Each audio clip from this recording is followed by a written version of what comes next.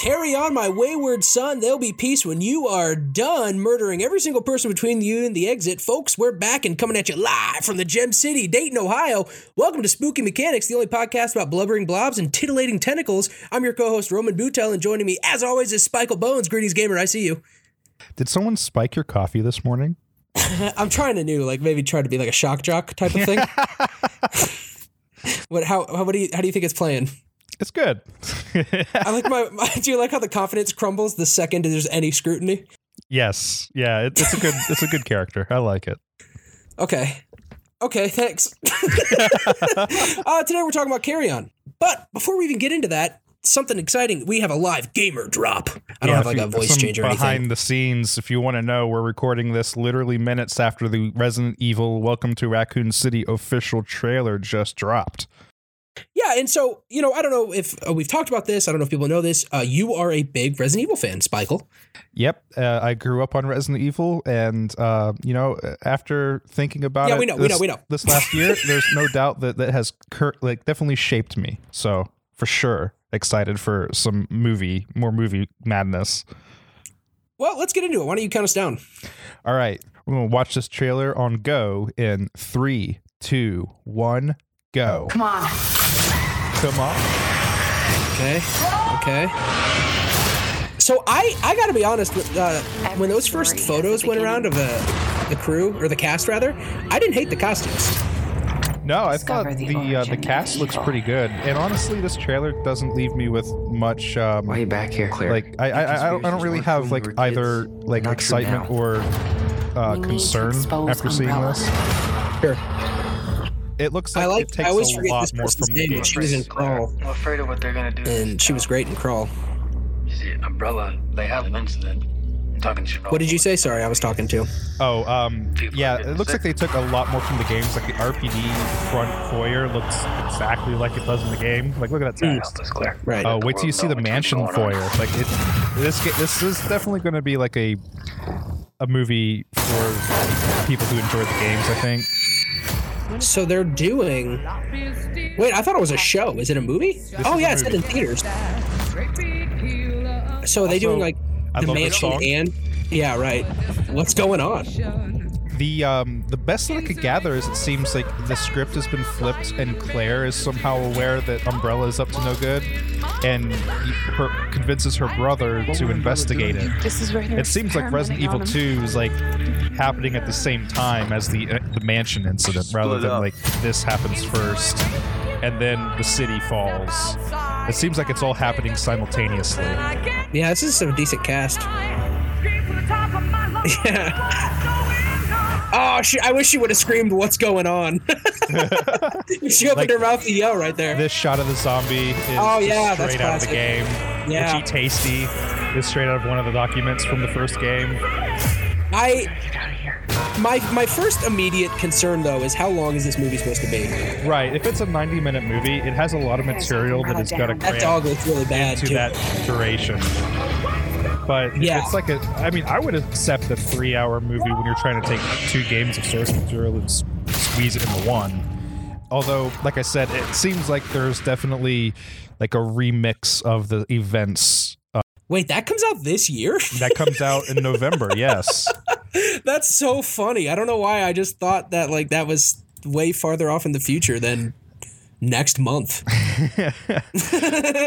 It's possible that those cast photos came from screen grabs of the edit. So probably, yeah. Rather than someone behind the scenes snapping pictures of them while they were shooting. Right. Because those images also looked like they had a lot of really good light done. It just seemed more like this was what we'd expect from the shot in the film versus someone with a camera on the set. Right. I have seen a lot of comments kind of concerned about what they're going to do with this movie. And my best prediction is that, like, again, Claire knows what's going on somehow, convinces Chris to investigate it, and the events of Raccoon City falling and the mansion incident occur at the same time, rather than one leading to the next. So I'm curious to see how the movie handles the source material for a 90-minute, 2-hour movie. Hopefully it doesn't try to like rush it and screw up the pacing, because you could easily take both of those games and make single films out of either of them. So at this point, like, the trailer has some really cool moments that are Easter eggs tied to the games. If you're a fan of Resident Evil, you'll notice things in it and it's cool. But like, who's to say how the movie is going to fare? I mean, I hope it's a great movie. Or it's like a absolute horrible movie that's really fun to watch. Either of those I'd be happy with. Yeah, I mean, it looks good. Obviously, there's money behind it. I don't know. Part of me does worry that maybe it looks a little boring outside of like the big, like, bombastic action we'll get. What I mean by boring is like, say what you will about that other series by it's Paul Thomas Anderson, right? Yes, and Mia Jovovich as Alice. Yes, I haven't seen all of those, but at least they're like bonkers, right? Yeah, like we're definitely going to sit down and watch those together at some point. Oh, but hell they yeah. are super into that. absolutely bonkers. If I'm being honest, I think I'll love them. Like, I think I might unironically love those movies. We'll see. Well, that's why I said that, if this movie turns out to be like incredibly well made and also does like the games justice, then I'll love that. But then if they also turn out to be, or if this movie also turns out to be like just equally bad and batshit insane, but it's a fun movie to watch, then I'm also here for that. Because, like, honestly, like, when you break down Resident Evil, it is bonkers. But I think the one thing that Paul Anderson never managed to pull off with his adaptation of Resident Evil was just like the atmosphere and the feel, the vibe that you get from those games. Like, even when you're wandering around the city in Resident Evil 3, there's just a whole different atmosphere that, like, it's unique to itself. That, hey, other B movie stuff is like not as like. It doesn't hit the same note. We did the thing that people do as a joke, but we did it completely sincere. Paul Thomas Anderson is the other one. He's the one that makes like the art house movies. Okay, so is it Paul W.S. Anderson? Because, like, again, I think that might be it. There's two Paul Andersons, and I always just say Paul Anderson and hope that people understand which one I'm talking about, because there's a Paul Anderson that makes good movies, and then there's a Paul Anderson that makes like, Well, you know what? I do feel the need. Let me make sure I got my facts right here, since we've already kind of, screwed the pooch here. But I recently watched Event Horizon. Yep. Event Horizon is Paul W.S. Anderson, and Event Horizon kicks ass. Have you seen that? Event Horizon is a movie I watched like more than 10 years ago, but I do know like it has a status to it. It is like one of those like diamond in the roughs as far as like Paul Anderson's body of work, where it's cool. It's really cool. But then like you go and watch Resident Evil expecting Resident Evil and you're like, oh, what the fuck? No, I totally understand that. I could totally see if you like actually want a good adaptation, like a relatively faithful adaptation that still obviously has its own creative sense of self, that those movies wouldn't be good for you. As someone who knows that I'm not going to get that and is also fine with it, I just think I could maybe have a really good time. But I guess we'll find out, because we should definitely do that. Yeah, I mean, from watching this trailer, there's one central question I have, and that is, what's going on? What's going on?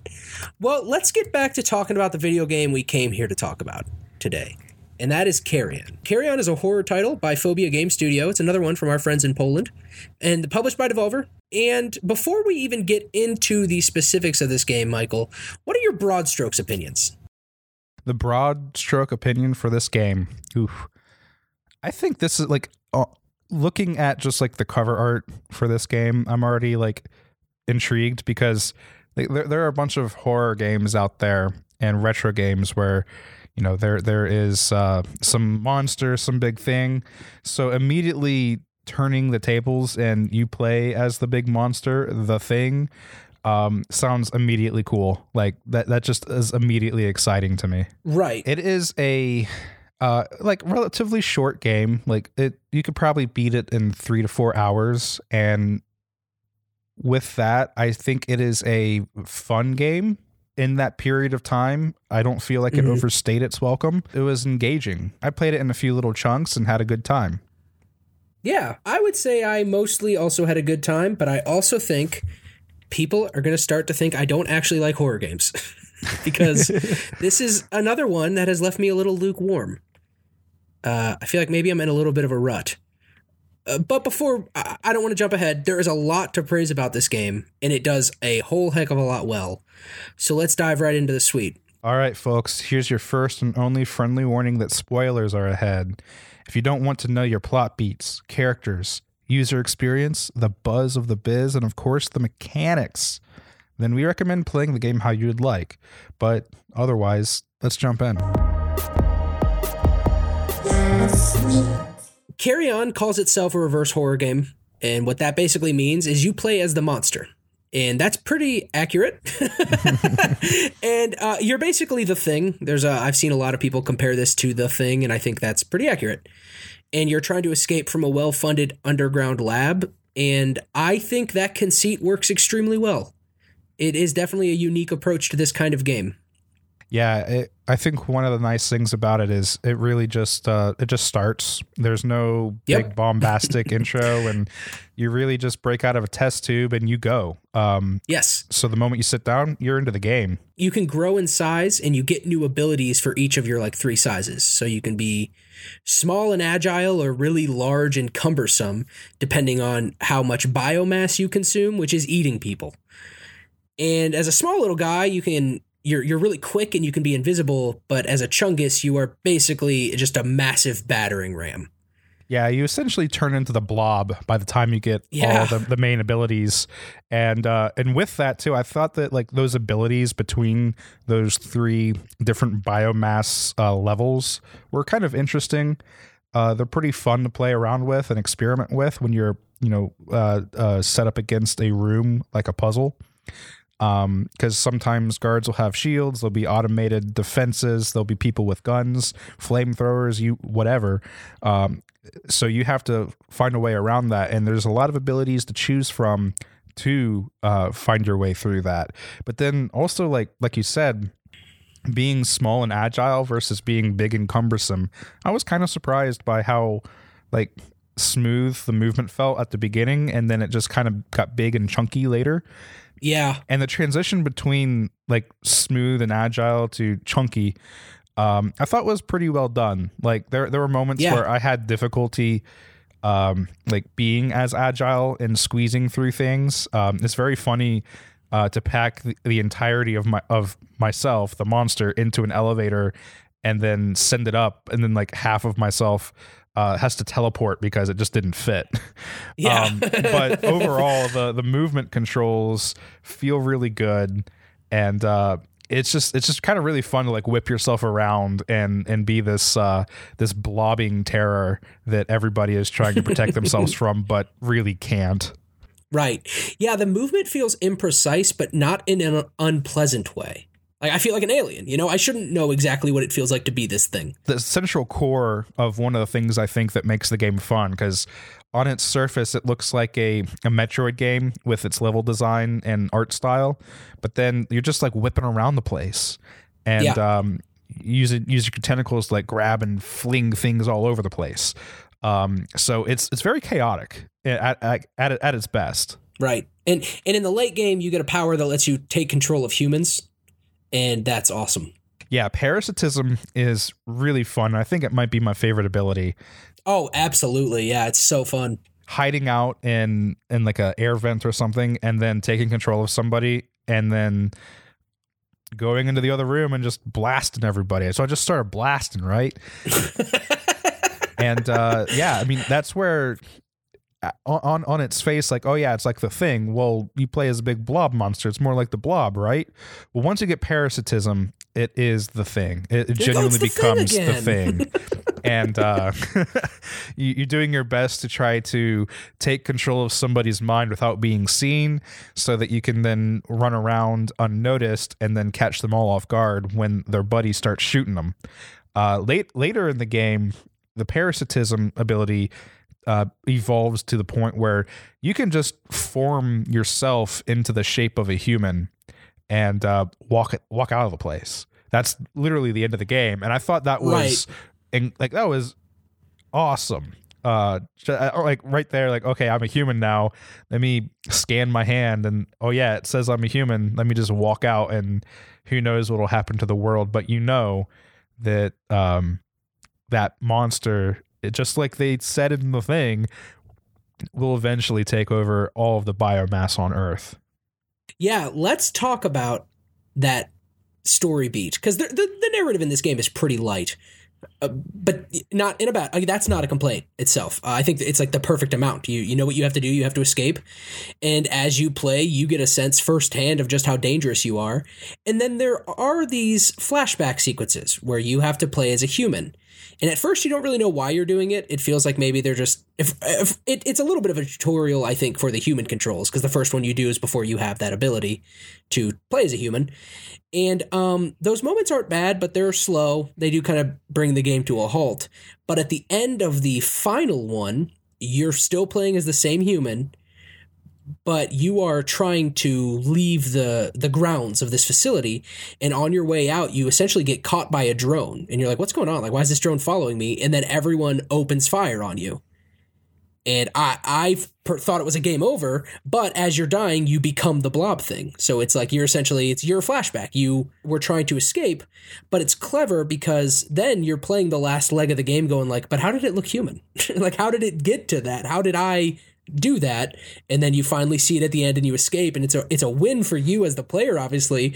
But when you think of the ramifications, it's kind of chilling. You're like, oh, I don't know if I feel like I should have maybe not done this. Yes, you, the player, a real human being, probably, allegedly, just helped this virtual digital monster escape the bunker, and it's going to go on to terrorize the rest of the planet, no doubt. So yeah, it is an interesting reversal of that doomsday apocalypse vibe that you get at, in movies like The Thing, where, if this gets out, it's the end of the world, no doubt. And in this case, you helped it out.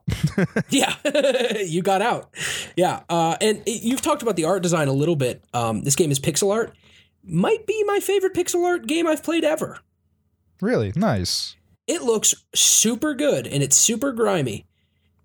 Yeah, there's a lot of blood when you go through a room filled with people in it. Is that room gets painted red. Yeah. And then regardless of that, though, the level design and the art with it, each area has somewhat of a unique look to it. Like like I can distinctly remember the botanical gardens, the water. Like anytime you're yeah, the water, the green, the plants, the foliage, and then you go to a place like the nuclear power plant, and it's very industrial. You've got all this machinery and air vents and a lot of gray and gunmetal color. So moving from one location to the next has a very distinct difference to it.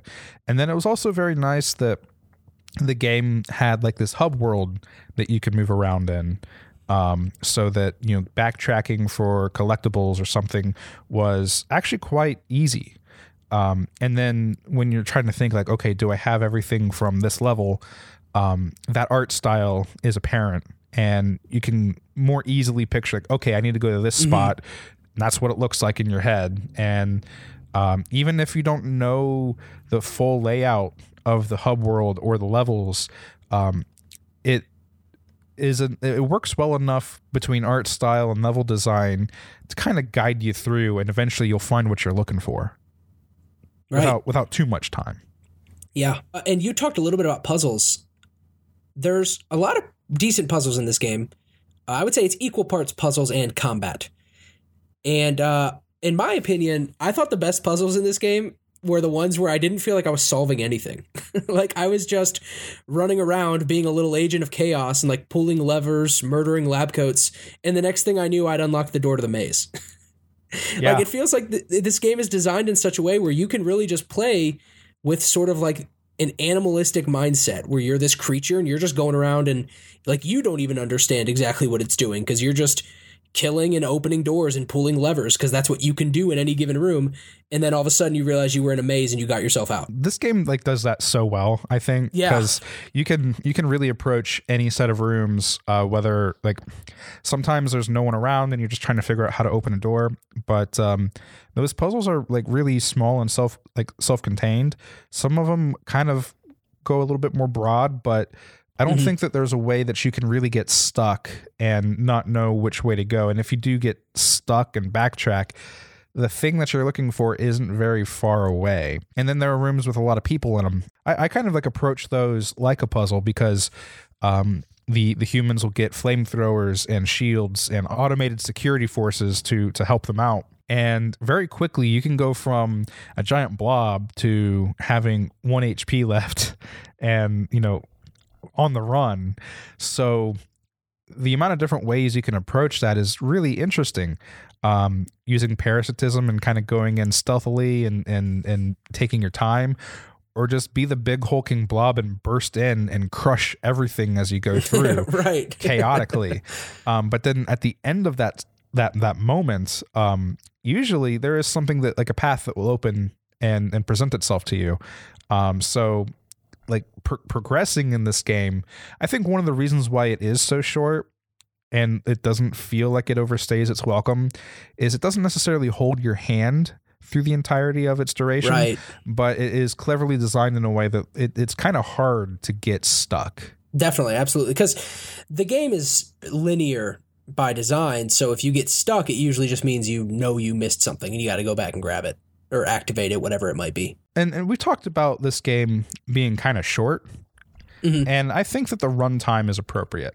Like, I agree. Having like 3 or 4 hours of game time, and then there's also like a free DLC for Christmas themed stuff, which I played and was quite fun.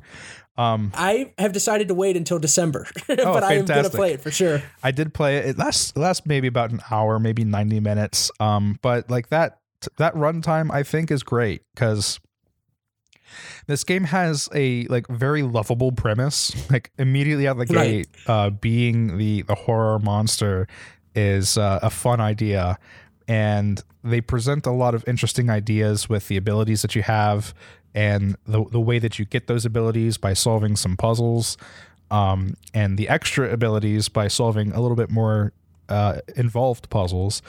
But the game at best is maybe 5 hours long, and at no point does it feel like it overstayed its welcome to me. It was engaging and interesting all the way throughout, and I feel like if you had tried to make a 10-hour game or, you know, greater, then it would have probably had a little bit of difficulty standing on its own 2 legs underneath that weight. And so I think that this being a shorter game is a fantastic thing, a really good short game, something that you can easily play over the weekend, something that doesn't require a whole lot of like investment. And especially since a lot of games these days, like you think of like multiplayer games have this kind of mentality around them that you only play this game because you need to get your blood points and all your cryptocurrencies. Well, this game, you know, you just jump in Blood and play. Point is the new NFT. Yes, but like you could just jump in, have some quick fun, and you know, before you know it, you might be done, and it leaves you wanting more. But I'd argue that, you know, being left with wanting more is a lot more preferable than having a game that's like, well, it was fun for the first few hours, and then I got bored and I finished it out of spite, or I dropped it. So this game being, you know, as short as it is, I think is totally fine. And honestly, I think that we need more games of that quality at that length versus games that are designed to just be the game that you play for the rest of your life. Yes, I agree. I do have a question for you. Yes. The Christmas DLC, is it a just like alternate scenario? Is it a sequel? It is an entirely new scenario, and Okay. you start with all of the abilities that you had at the end of the main game, or at least I did. So I got all 9 containment units, so I also had the extra bonus abilities with that. What are those? I didn't get those. Those are, you get some resistance to fire, so you kind of have like a bit of a shield. That sounds so nice. you get extra prehensile tentacles that you can use. So eventually, I think you get 3, so you can pick up 3 different things and swing it around. I did have 3 tentacles. Yes, I did have that by the end. And then in most cases, it is just like a boost to your health or your defense. Okay. So there isn't a whole lot to like write home about with the containment units, but they do provide some like interesting challenges for the game, where you'll definitely need to backtrack a little bit more than you would playing the game without them, because like for instance, like the botanical gardens, there's one in there where you need the keratosis ability, which gives you a shield. Yes, there are these harpoons that fire out, and if you get stuck with a harpoon, it explodes and it's an instant kill. They're the most annoying things in the world. Unless you have that keratosis ability. I wanted to mention some of these are like story required. Like you have to get that keratosis ability to continue with the narrative. Yeah, it plays very much like Metroid on a bit more of a lighter scale, where you'll definitely always get the this beam or the missiles or the super missiles, right? But the missile upgrades for how many you can carry are totally optional. Same thing here. The containment units are optional. They're really easy to get because by the time that you get to the end of the game, it very proudly says like, hey, you've made it to the end, and if you want to go back and get this stuff, then you can. There's a whole room dedicated to the kind of progress and chaos that you've sown throughout the previous levels that shows you've completed or not completed everything. And it really serves as a final, like, hey, if you want to get this, go get it now, for your achievements or for your sense of completion, or just, to see more content in the game. And then from there to the end, it's a pretty short run. But those abilities were, they did have like fun puzzles surrounding them that sometimes required abilities from later in the game that you'd have to backtrack to. But as I said before, that overworld, the frontier hub world, is kind of easy to navigate. There are doors that shut behind you sometimes, but I found out that thankfully there's nothing that really shuts behind you that you do not need to go back for. Like everything is collectible at the very end of the game, and you only miss out if you want to. So the backtracking is totally up to you, which is fantastic. Okay. Well, on that note, let's transition into the sour. Folks, welcome to the sour. We talk about the things we didn't like or love so much about Carrion. I should say, before we even get started, everything I'm going to say in here, I think, needs a little bit of context. So I've had my many bulbous eyes on Carrion since it launched last fall. I know you have as well, Michael. You and I remember talking about this game a year ago. And so I bought this game back in January, and I decided to wait until like this spooky season to play it, even before we'd planned spooky mechanics. So this was like an event for me, right? And I had my sight set sky high, and I was really looking forward to this, and I really, really thought I was going to absolutely love this game, and I did not quite love it. But I want to mention this because some of this is not fair to the game, right? Like there's a balance where, like, obviously we shouldn't fault people for being excited about stuff. Like, it's not my fault I was excited for this game, right? But I think I also had built it up in my head into something bigger than it was going to be, maybe, or just different experience, I guess. I don't know. But I wanted to mention that because in case, you maybe disagree with some of the stuff I say, or it wasn't as big of a deal to you, that's kind of where I'm coming at this from. Does that make sense? You going to kick off a sour for us then with some hot takes? And that's the thing, and they might not even be hot takes. I don't know. Maybe I'm too in my own head about it. We'll work through this. Yes. So the first thing was I did mention earlier that this game is linear, and it if you miss something, it's really not that big a deal. You know what I mean? Because you'll eventually know, and you'll go back and get it. That does get kind of old after about time number 50 for me. Everything just kind of blends together. in the environment, and it sometimes was a little hard for me to tell where to go.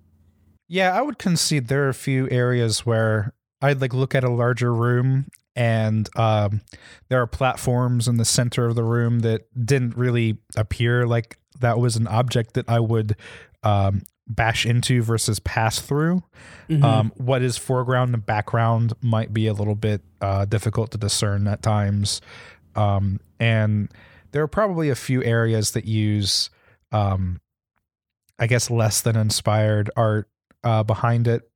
Because I don't know, like it's pixel art, and short of like just changing up the palette, it goes for a little bit more of a realistic approach. And sometimes I think that those more realistic options tend to be a little bit harder to visually discern.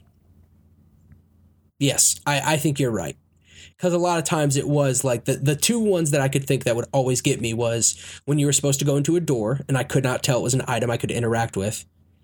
And before the flashback sequences, because before every flashback sequence, you have to go into this, like, I don't actually know exactly what it's supposed to be. It seems to be electrical. It's like an electrical duct. It's like a big computer thing. Yeah. Some big thing. It's a big thing is the thing. See, what you need to know is it's a big thing. But I just couldn't tell I could interact with it. So I would swim past it. And I do appreciate the game stopping me at a point, because at a certain point you just could not progress until you interacted with that thing. But still, I was like, what am I supposed to be doing here? And I'll just be like swimming around trying to find where to go. Right. And I think that I got lucky with that, and that I passed over that. Like describing it as a big computer thing is appropriate. So like everyone listening is like, what are you even talking about? Right. It blends into the background. And the only way that you know that you can interact with this is if you pass in front of it, you'll get a prompt to press a button. Yes. And doing so, you then climb inside of it and relive a memory. But there's nothing about it visually that indicates like, oh, I need to do this before I do that. And so the very last one, I think I got lucky with the first one where I just passed over it and like, oh yeah, that's a thing I need to do. But the last one, I didn't see it in the environment. And so I probably experienced exactly what you did. And I was confused, like, where do I go? I'm running around looking at all my options. I came from here. I tried to go there. That door's locked. Oh, I found it. I finally found it. That's the flashback thing I need to do. Got to climb inside the computer and upload my memories. And then I can carry on, because immediately after doing that flashback sequence, a door will open every single time. Another thing I didn't quite love is, you know how I said during exploration, movement feels imprecise, but not in an unpleasant way? It does get a little unpleasant, I feel, during combat. It's definitely a little bit more challenging. I think one of the things about this game, like on its like on its face, is like, okay, you're playing the monster, and that has this kind of like power fantasy tied to it, I think. Yes. And we were talking about this the other day with like, okay, if it's a horror game and you're supposed to be scared, then how do you make a game that's also a power fantasy? And because that's what a lot of people play. They want to like, run around and have fun. And the horror game is running around being scared, which is a little less appealing. And in this game, the power fantasy is 100% appropriate, because you're the monster, you're the thing. And while your quest for survival and escape is desperate, you always do have some kind of ability to overpower people with. If there's one dude with a gun, that's not going to pose as much of a threat to you. However, there are a few obstacles in your way that make it feel less like a power fantasy, and now it's more like, oh wait, now it's survival horror, but I'm the horror. What's going on? The broader point of what I think I'm going to be getting at here is they never really give you the power fantasy moment. And I think they should have. I agree with everything you just said. I don't think it's unreasonable to go into this like thinking that was going to be part of the game. But it doesn't feel like it ever really truly is, because in the back half of the game, they throw like some pretty difficult enemy types at you. Well, no, let me rephrase that. It's not even that the enemy types are that difficult. They just throw a bunch at you. Like, you know exactly how to kill every type of enemy because it's rip and tear, right? Like that you know what you have to do. You have these special powers that you can choose to use if you want, but ultimately you just need to grab at them and smack them around a bunch. But the shield enemies really can get in the way. The big mechs are obviously annoying and take several hits. And I just think in general, the monster felt too squishy in combat. Like I felt like I would get bested very quickly. Like the tide would turn so fast and then I would die.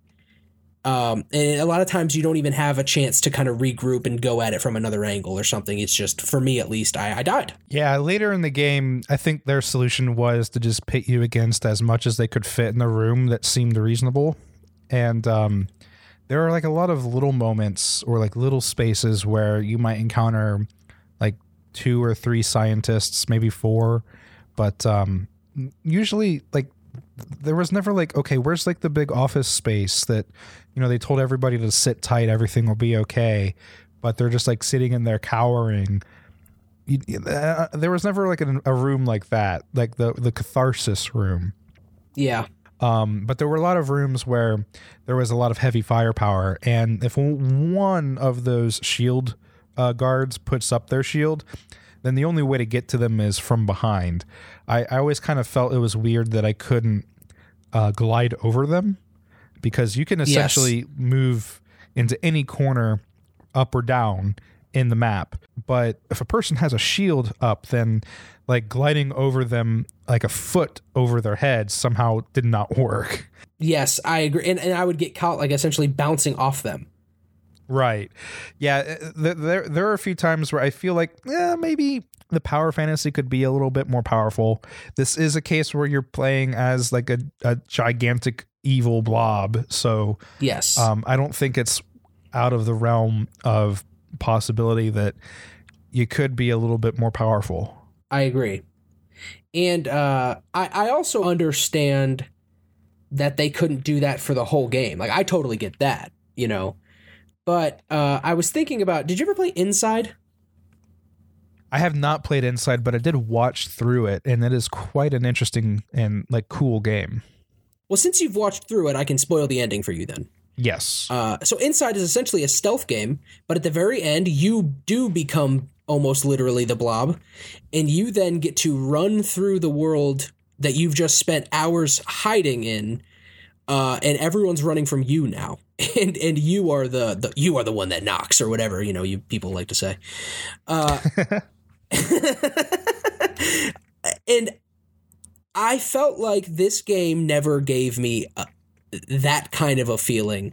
And if any game should have, it's this. Like, I'm not playing Mario going like, I want to feel like the Inside monster. But for a game in which I play as a monster, I would have liked even just a climax, something where I was like, oh, hell yeah, I'm unstoppable now.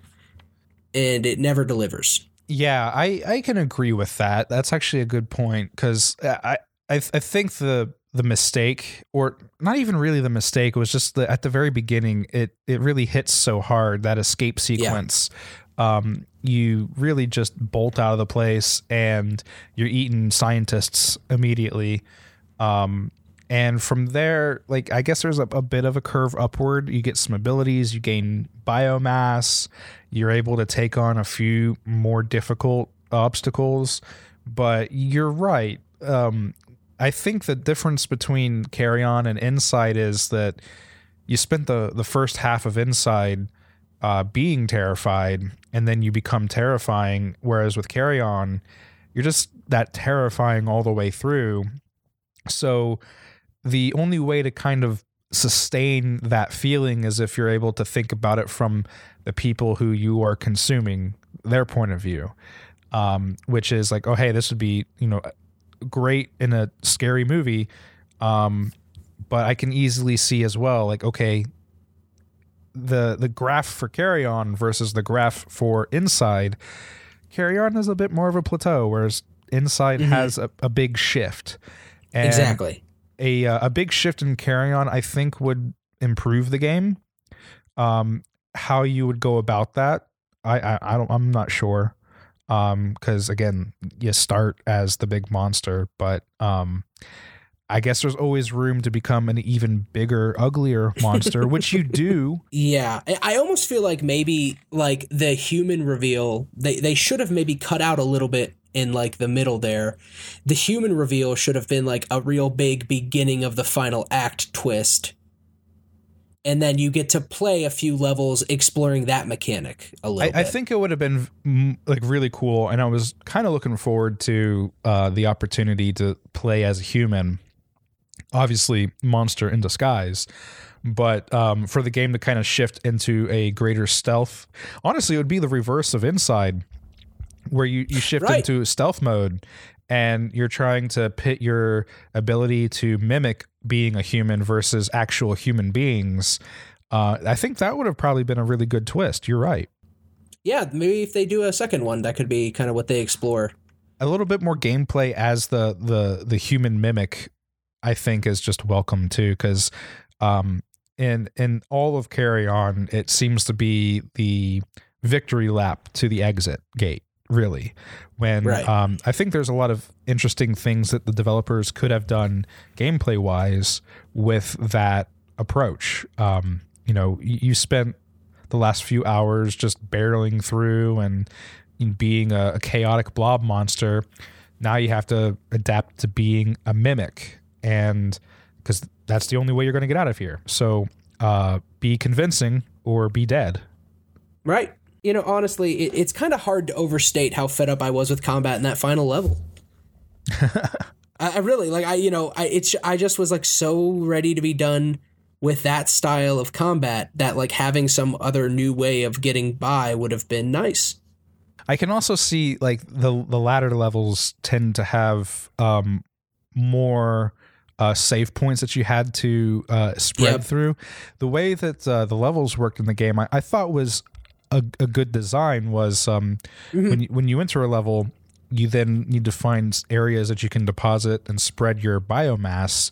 Those areas that you find also become save points and places to replenish your health. But then they also affect the exit gate, which I didn't notice until like halfway through, but the amount of little doors that they have on the circular gate, like an aperture for a camera lens, indicates how many different spots you have to deposit your biomass in order to open the door. And for most of those places, it was like 3 spots, maybe 4. But for most of the later levels, including the bunker, it was upwards to 6. And so you spend a little bit more time in those later levels, but they could have done a little bit more to make those later levels more interesting, like you say. Yeah. Well, you got anything? I do have a few sours. I did like this game quite a lot. And I think what it does is really interesting. There's a lot of room to improve, naturally. One of those places I think would be the story presentation. I think it's very appropriate for this game, but it is limited. So if you want a bigger narrative out of your games, then you're not going to really get it with this one. Your imagination is going to do most of the work. That said, there's a lot of really good material for your imagination to like jump into it with. Right. But I could see something extra to it, especially when we start talking about like, what if the last act of the game is trying to escape as a human mimic, and then what kind of goes with that.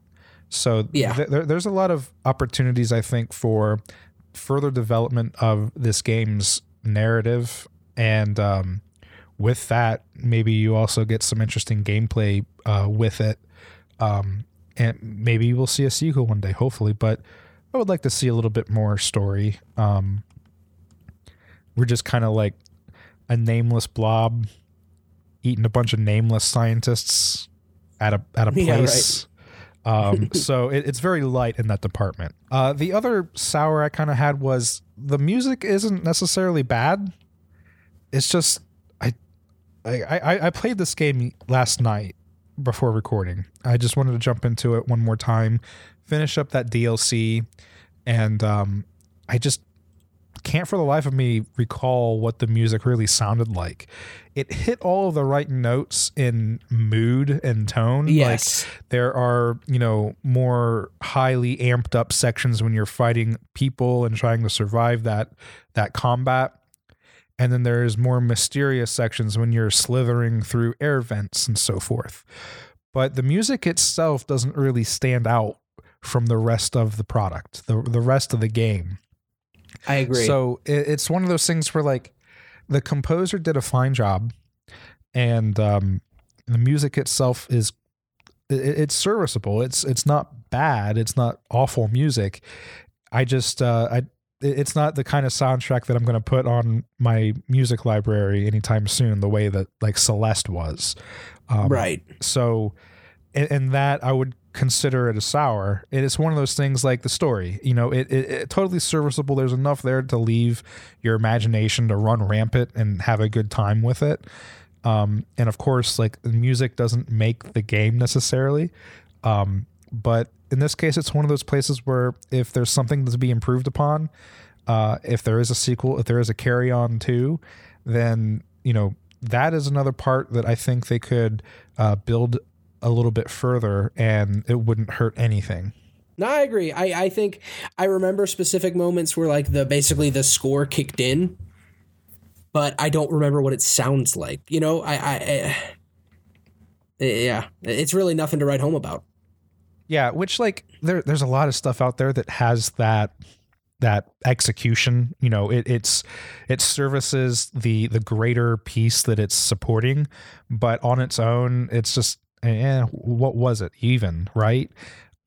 Whereas there are transcendent pieces of music that are made for games, for movies, for all sorts of different media, but then that music on its own is just enjoyable for as many different reasons as it was enjoyable for its time in the game. So I wasn't going in expecting a soundtrack to blow me out of the water, but the fact that I can't remember what it sounds like is also like it's the opposite end of that, right? I'm totally fine with a soundtrack that just does its thing. But also I can't remember this one. That's all I had for my sour. Okay, well then let's head right on to the sauce. Folks, welcome to the sauce. We give the game our final score. I think this is a pretty easy one, Spiko. We got to rate it out of tentacles, right? Oh, I was going to do containment units, but tentacles also works. Yeah, I mean, what do you think what do you think those sickos are going to like? What's going to resonate with the Matthew Rayos of the world? I think it's going to be tentacles, honestly. I think it's going to be tentacles. It's tentacles. Yeah, you're right. I wrote down containment units in my notes because like that fits the game, but right. We also do like thrash about with tentacles, so it's equally as fitting. Let's just do tentacles, though. Let's keep it simple. What, you want to go first? Yeah, I think that Carry On is a really fun game. It's easy to pick up, and it's enjoyable for most of the entire time that you are playing it. And it's a short game. If you want a quick game for the weekend, it's fantastic for that. I think it's about $20. I think it's worth that. And my final number would be 8 tentacles out of 10. Because it does a lot of good stuff. It's like a nice, short, fun game. And honestly, I think I'll probably play it again someday, even though I 100%ed it in my first go. But because it is like a shorter game, I think it's easy to pick up and play again after you've gotten some time away from it. Right. Well, I definitely think this is the most unique game we've played for spooky mechanics. So it has that going for it. That's like... I think if you're a fan of horror games and you like to try to play different types of games, this is a pretty easy one to definitely recommend. And it's definitely not a bad game by any means. There's no sort of, I think, reality where we would say this is bad. I just think it does never quite rise above its core conceit. So I think if you're playing it and it's maybe not hooking you, within the first hour or two, you've kind of seen everything the game is going to do. You know what I'm saying? Right. It is like a passion project. I believe this is the first game by this studio. Let me double check that real quick. They have one other game called Butcher on Steam, and that came out in 2016. And it seems to have a very similar visual style to it, like a 2D pixel art shooter game. A lot of blood, love letter to cult classics of like action and shooter and stuff. Very similar in look to Carry On, but I guess it would play very differently because you don't play as a giant blob monster. Right. Yeah. So, I mean, for the second game though, for this studio, like that's incredible. Yeah. I think it did a really good job. And, it's like, how many games out there that exist where you start with the premise of being the monster that terrorizes the research facility, right? It's always the other way around. So finally having something that explores that reversal, I think is really fun. And if this is the first game that does that, then it's a good start. It's a very good start. Yeah. And, I also give them a lot of props for that holiday theme DLC. Like that's both a funny idea as well as just giving it away for free. Like that's super cool. So I'm going to give Carry On 7 out of 10 tentacles. Excellent. Well, if everybody sees Roman and for some reason he's, telling people how much he loves Carry On and he's like, well, I gave it a 9 out of 10 or a 10 out of 10. That's probably just a mimic. So that's be careful. A mimic. Yeah. Yeah. But if that's good advice. yeah. Be wary of the Carry On mimics out there. Yeah. Because they're trying to just it would be a totally different thing if this game was like a flop for us, which like I think out of like for you, the lukewarm games that we've experienced this month are like this was probably one of the lesser lukewarm experiences. Yes. But this bit would be way funnier if like, oh no, Carry On like 2 out of 10. if you see me saying 10 out of 10, it's a mimic. It's a mimic. They got mad at me because of the way I scored the game. The game is too good to do that bit for, even though I tried. Hey, you put yourself out there. That's the most important thing. And then a drone saw me and shot me. Yeah, and that'll happen about 100 more times while you're playing the video game Carry On, by the way. It did reach a point where I was like, maybe I'm just extremely bad at this. Well, cool. You got anything else you want to talk about? You want to talk a little bit more about that Resident Evil trailer? No. Bye, everybody. I mean, it comes out next month.